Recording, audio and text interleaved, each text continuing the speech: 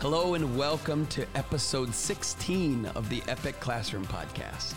My name is Trevor Muir, and I've been a middle and high school teacher, as well as a teacher of future and current teachers, and I love a good story. And I love to explore ways to help students live out great stories and for educators to thrive in their own. And that's what we talk about on this podcast.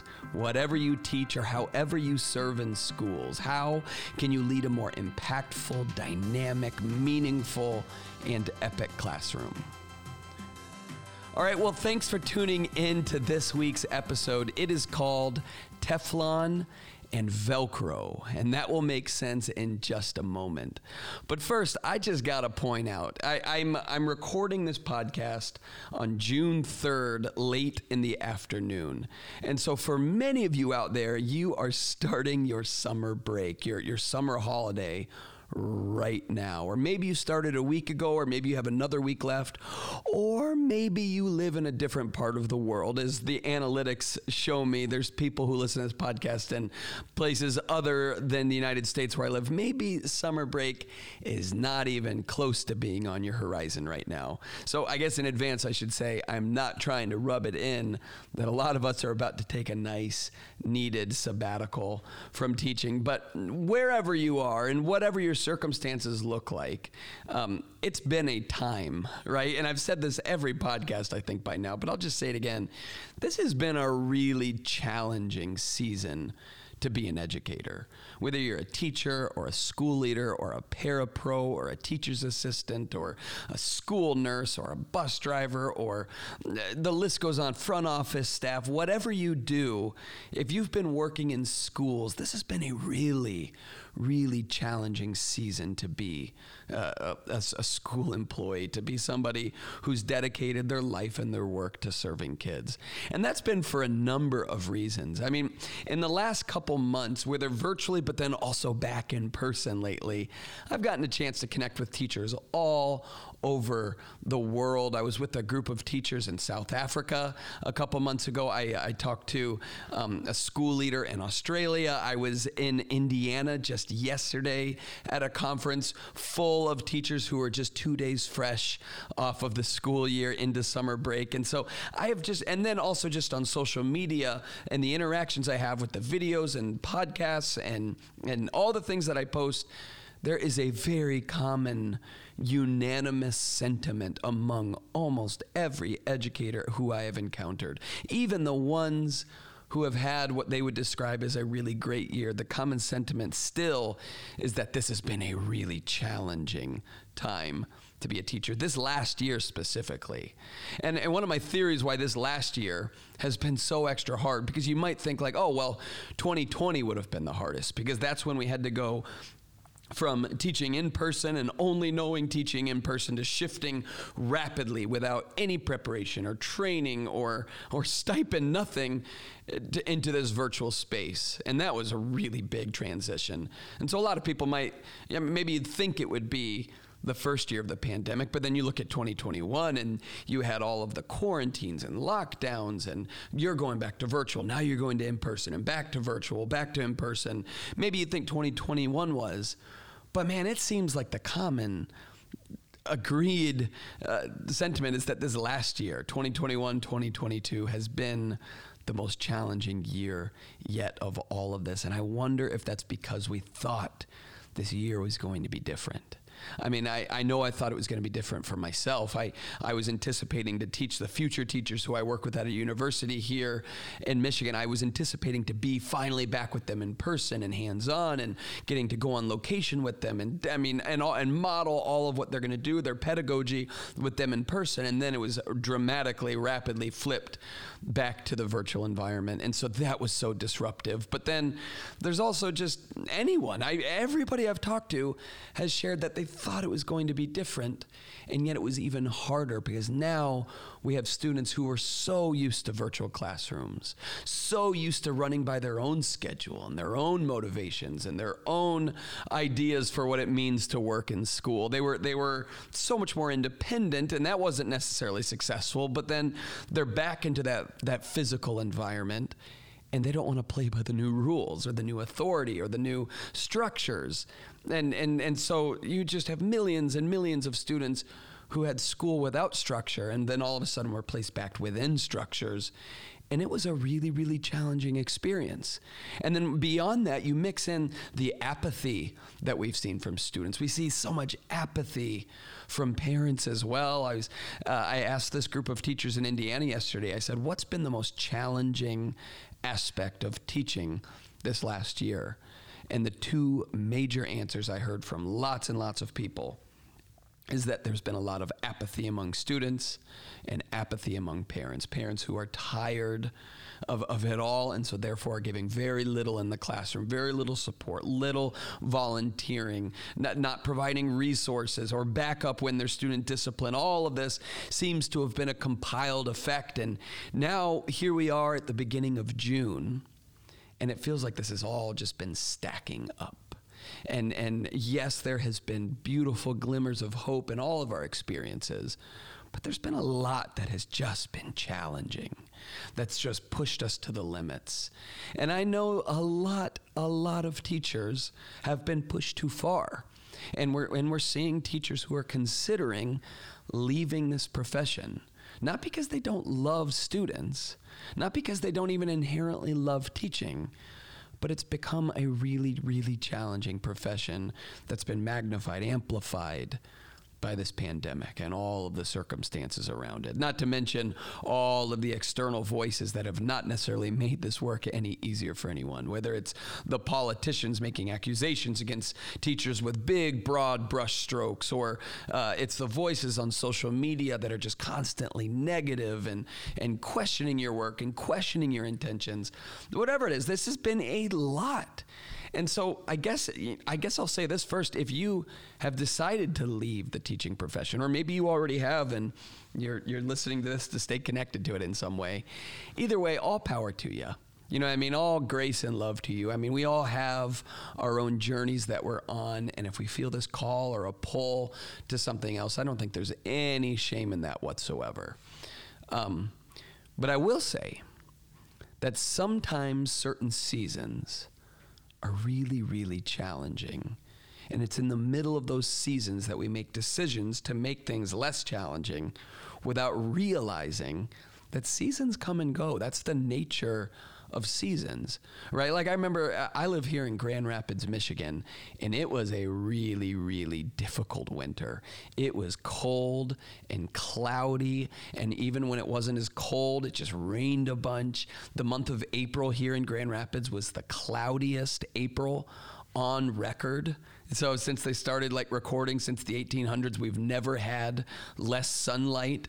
And I got to tell you, I am somebody who loves to be outside and soaking in that vitamin D.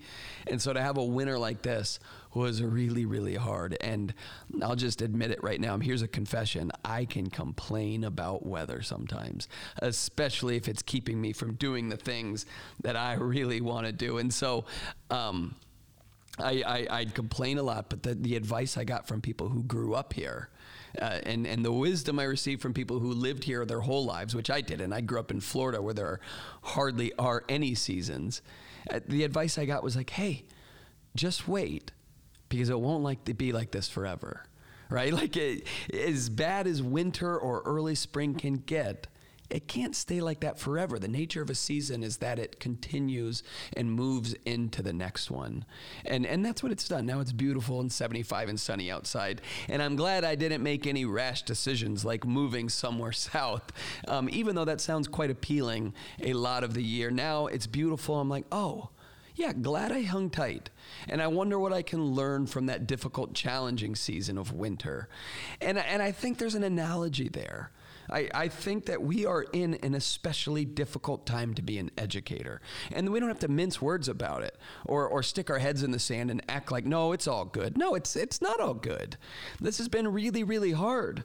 Trying to engage students who don't want to be engaged, or trying to get parents who are completely checked out and don't want to help, or dealing with the enormous amount of behavioral issues and learning loss and all of the loud voices, dealing all that has been really hard, and we can just name it.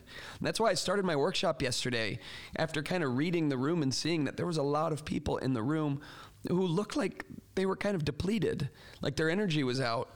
I didn't think we could just hop right in to the inspirational side of things or to dive right into pedagogy and curriculum. I felt like we needed to give space to just name what has been hard, what's been challenging, what's kept you up at night, what's got you feeling tired right now. And those were the questions we asked and what we talked about. And then that paves way to brighter sides of things and figuring out what we can do to move forward.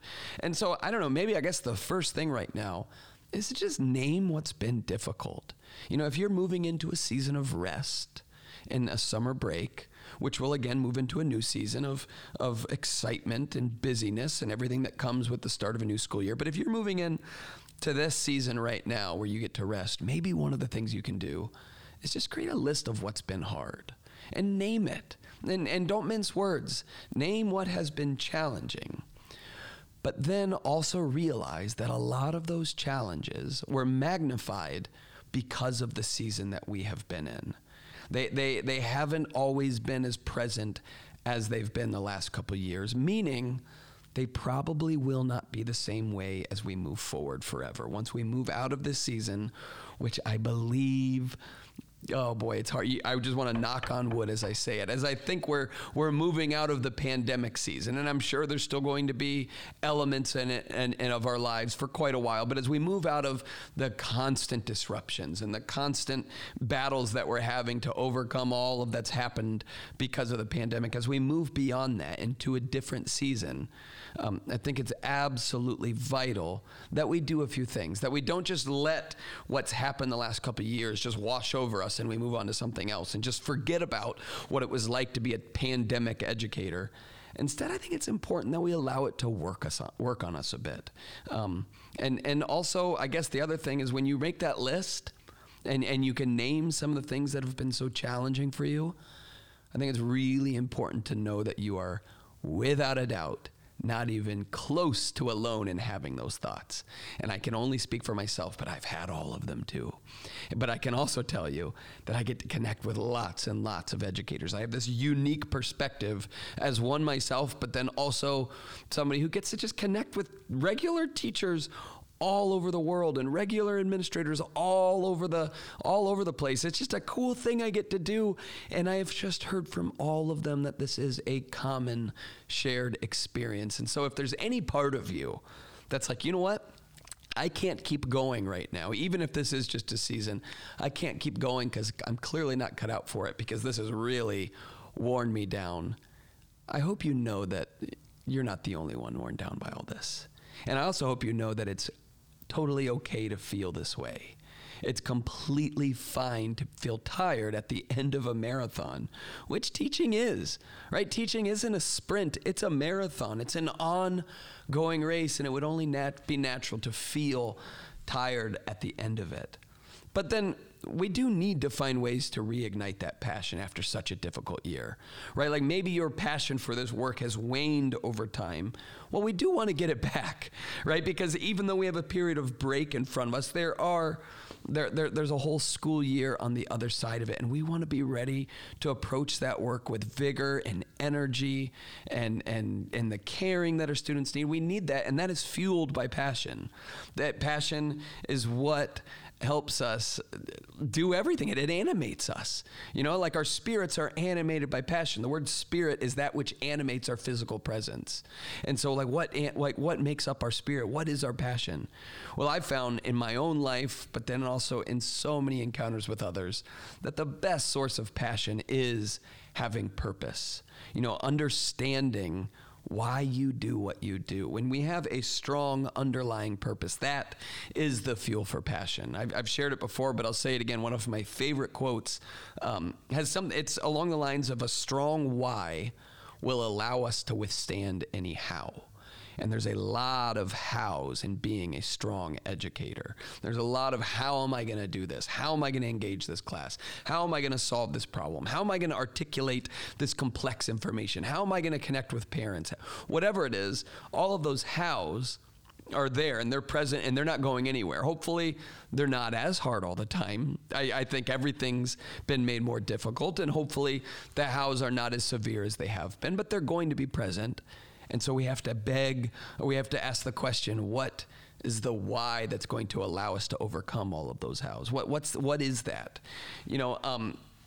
I can say for myself, but also many other teachers who I've talked to became a teacher because of a desire to help students achieve success in some way. I mean, maybe you were inspired to help students find success in learning how to read or learn how to speak in public or fall in love with science. Maybe you wanted to connect with students at a deep and personal level and help them through really challenging periods of of their lives. I had a teacher in 6th grade, Mr. Peters, who single-handedly helped me get through my parents' divorce. I mean, he was absolutely monumental when I was a 12-year-old boy. And because of the connection I had with him on that personal level, as he was helping me overcome all of these struggles as a kid, I found myself engaging so much more in the content of his class. And the impact he had on me was enormous. And it was a huge, major influence on why I chose my career in college to become a teacher.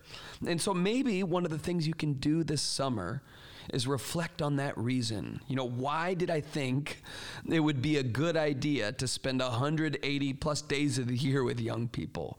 Most of us had a really strong why when we began. But then through the toil of grading and lesson planning and challenging parents and challenging students and testing and classroom management and pandemics, it was easy to forget what that was.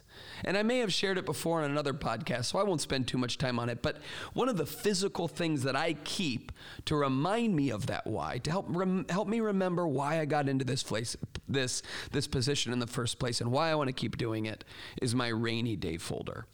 The rainy day folder is just this tool. It's like a callback or a physical reminder that just helps me remind why I do this work. It's just a collection of past notes from current students or past students or their parents, or maybe from other teachers or administrators or people who saw me give a talk somewhere. Anything that affirms the work that I do, that reminds me that this is why I do it. This is what success looks like. And I keep them all in that folder, and I keep it in my desk.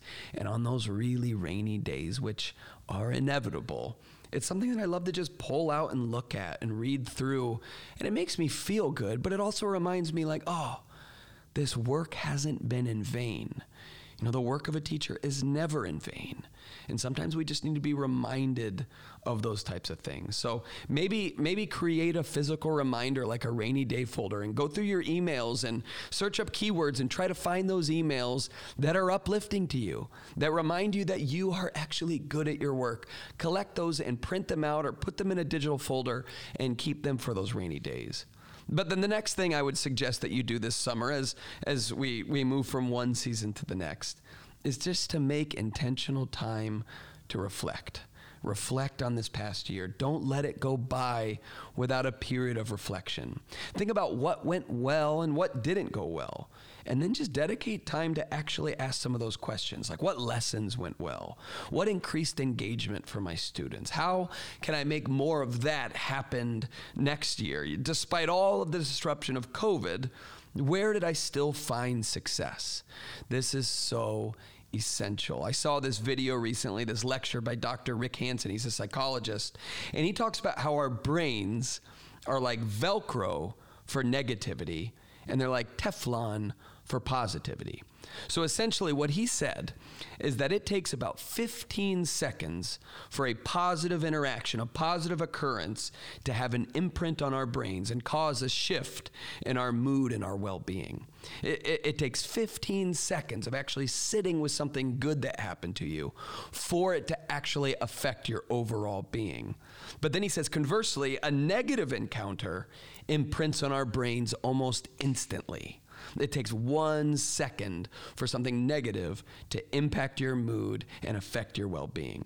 And this is why you can have such a wonderful day and everything's going good, and then you make that fatal mistake of checking your email, your work email at 5 p.m., and it could be from an angry parent or an angry student or from wherever, and you can read that negative email and it can ruin your entire evening, even though you had a great day before that. And that's why reflecting on the positive is so essential. Without dedicated time for reflection, it's so easy for our memories of the previous year to just be drowned out by the negative memories. It's not like good things didn't happen.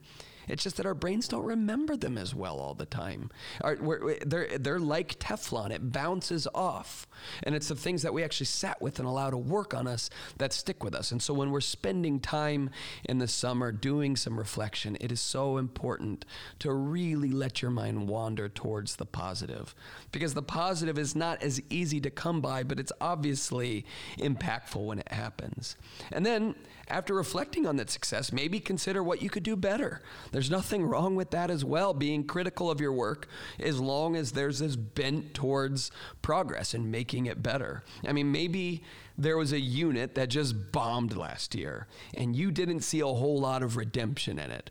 Maybe it's time to just scrap it and throw it out.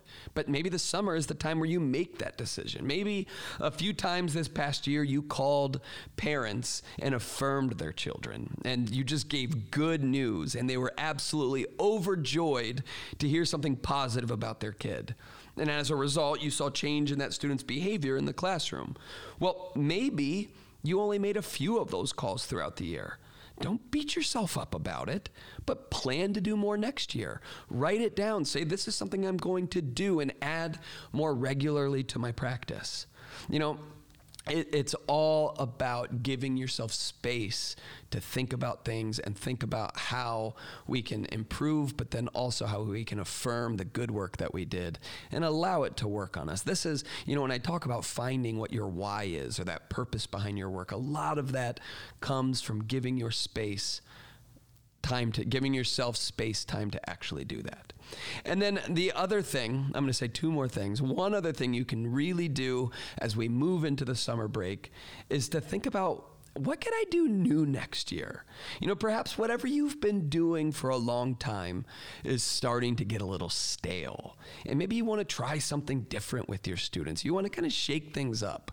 You know, I was thinking about it. You might not be tired of teaching, but instead you're just tired of the ways that you've been doing it. I know I've experienced that a lot.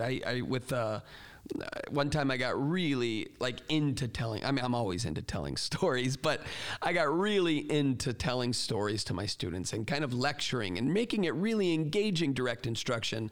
But that became a key staple to my classroom, and it was working really well for a while. My students were really leaning in and into this aspect of my class, but after a while it kind of started getting old because I was doing it every single day, and I was forgetting about some of the other ways that I would engage my students and my other pedagogy, and I could see they were starting to get tired of it as well. And by the a couple months of this new strategy I was trying to adapt, it kind of got stale and old, and I thought I was kind of running out of steam on being a teacher because, you know, I don't feel like my students are connecting as well anymore. I'm not getting as excited about delivering a lesson.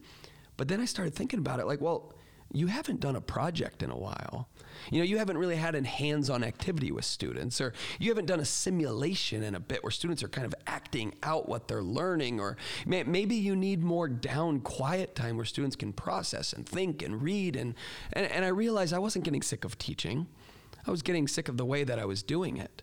And that's why I think summer can be a really great opportunity to get creative, to think about, how can I change things up? Maybe you could try doing more projects with your students, and you could try to actually plan a project this year. Maybe you could have them collaborate more next year and be more hands-on in your class. And you could do a little bit of reading this summer, or exploring on the internet for ideas to make that actually happen. You know, what if you spent some time this summer developing a maker space? Or maybe you thought about changing your classroom seating arrangements advertisements so your room actually looks different. Or maybe if you go to a flea market or garage sale, you pick up a bunch of really old, funky art and you plan to redecorate your classroom. Whatever it is, sometimes you just need a fresh start and you need a fresh appearance and setting for all that unfolds in your classroom. And I love doing that. That's always been one of my favorite things, is not having the same looking classroom every single year. Now, you don't have to do this. Maybe you love the way everything looks, or you love the way that you're teaching and it's more the external factors. That's fine. So you don't have to reinvent the wheel every year. But what I've found is that sometimes trying something new actually gives you energy in life. Yes, it requires work on the front end, and it requires work in that moment because it's new and you're not exactly sure how it's going to look. But what I have found over and over is the more I push myself outside of my comfort zone, and I'm trying different things, and I'm trying new things and exciting things, the more life I feel about the work that I'm doing. It gives me energy. It invigorates me. And maybe it'll do the same for you. And so maybe take some time this year, this summer, whenever you get your next break, and just consider, what could maybe I do new and innovative in my classroom next year? And then the last thing that I want to share as we wrap this up is, what if you made your summer break actually a break? Well, what if you really did, yes, there's time for learning and growing and PD and planning new things. Absolutely. And I'm sure some of that will be mandated to you. It'll be obligatory that you spend time thinking about these things. That's fine. But I'm also guessing that you will have some personal downtime. And what a shame it would be if you did not allow it to actually be downtime. If you didn't take the opportunity to not think about school, or read books that have nothing to do with education, or listen to podcasts, besides this one, by the way, if you could listen to podcasts that were about things that didn't have to do with school. Keep listening to this one though, but otherwise, right? Like, what if you just let it drift off for a bit, knowing that when you get a break, it actually recharges you. It's that metaphor I've shared before that, you cannot overflow from an empty cup. Maybe your cup's a bit empty and you need some time at the beach, or you need some time in a hammock in your backyard, or you need some time in a novel, or you need some time doing something that fills that cup back up, so that when you are back in the classroom, or back in the hallways, or back in the front office, or back in the school bus, whatever you do, you actually have water to overflow out of your cup to the people who you serve, whether that's the staff that works with you, or whether that's the students in your classroom. You actually have capacity for that. So much of taking a break is about giving yourself capacity. Because the last couple of years, there hasn't been a lot of capacity. It's been full. It's been challenging. It's been hard. And so as we move beyond that season, I hope you can find more capacity. And I hope you can ultimately realize that life is a bunch of seasons. And sometimes those seasons are really cold and dreary. And sometimes they're really bright and sunny. And a lot of life is about finding ways to find joy no matter what season you're in. And if that hasn't been your story, that's okay. There's plenty of time to figure out how to find joy in challenging seasons. But hopefully in this next season, you do find it. I hope it's inherent. I hope it's just ever present and it's there for the taking. So, with all that being said, my friends, I hope you have a really great start to your summer holiday, or if you don't have a summer holiday, that you can find some joy and peace in the midst of everything you're doing right now. And if I'm going to see you this summer, because I'm about to hit the road, actually I already did. I went to Indiana yesterday. I'll be in Virginia next week. The following week, I'm going to be in Yorktown, Indiana, in the Indianapolis area. So if you are in the Midwest, that is a conference that's open to the public. So I'll be giving the keynote there. I'll also be doing a full day of workshops, and then I'm going to do a full day project-based learning workshop followed by another 2-day project-based learning workshop. And I believe all of that is open to the public.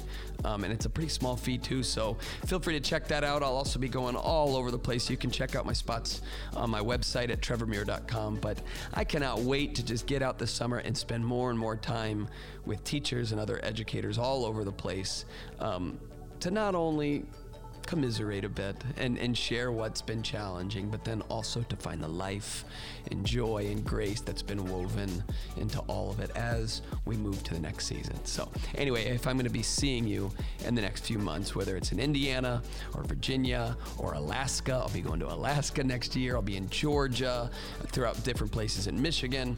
If I see you at any of those places, I cannot wait. Please say hi. So thanks everybody. Thanks for listening to this episode of the Epic Classroom Podcast. My name is Trevor Muir, and I will see you next time.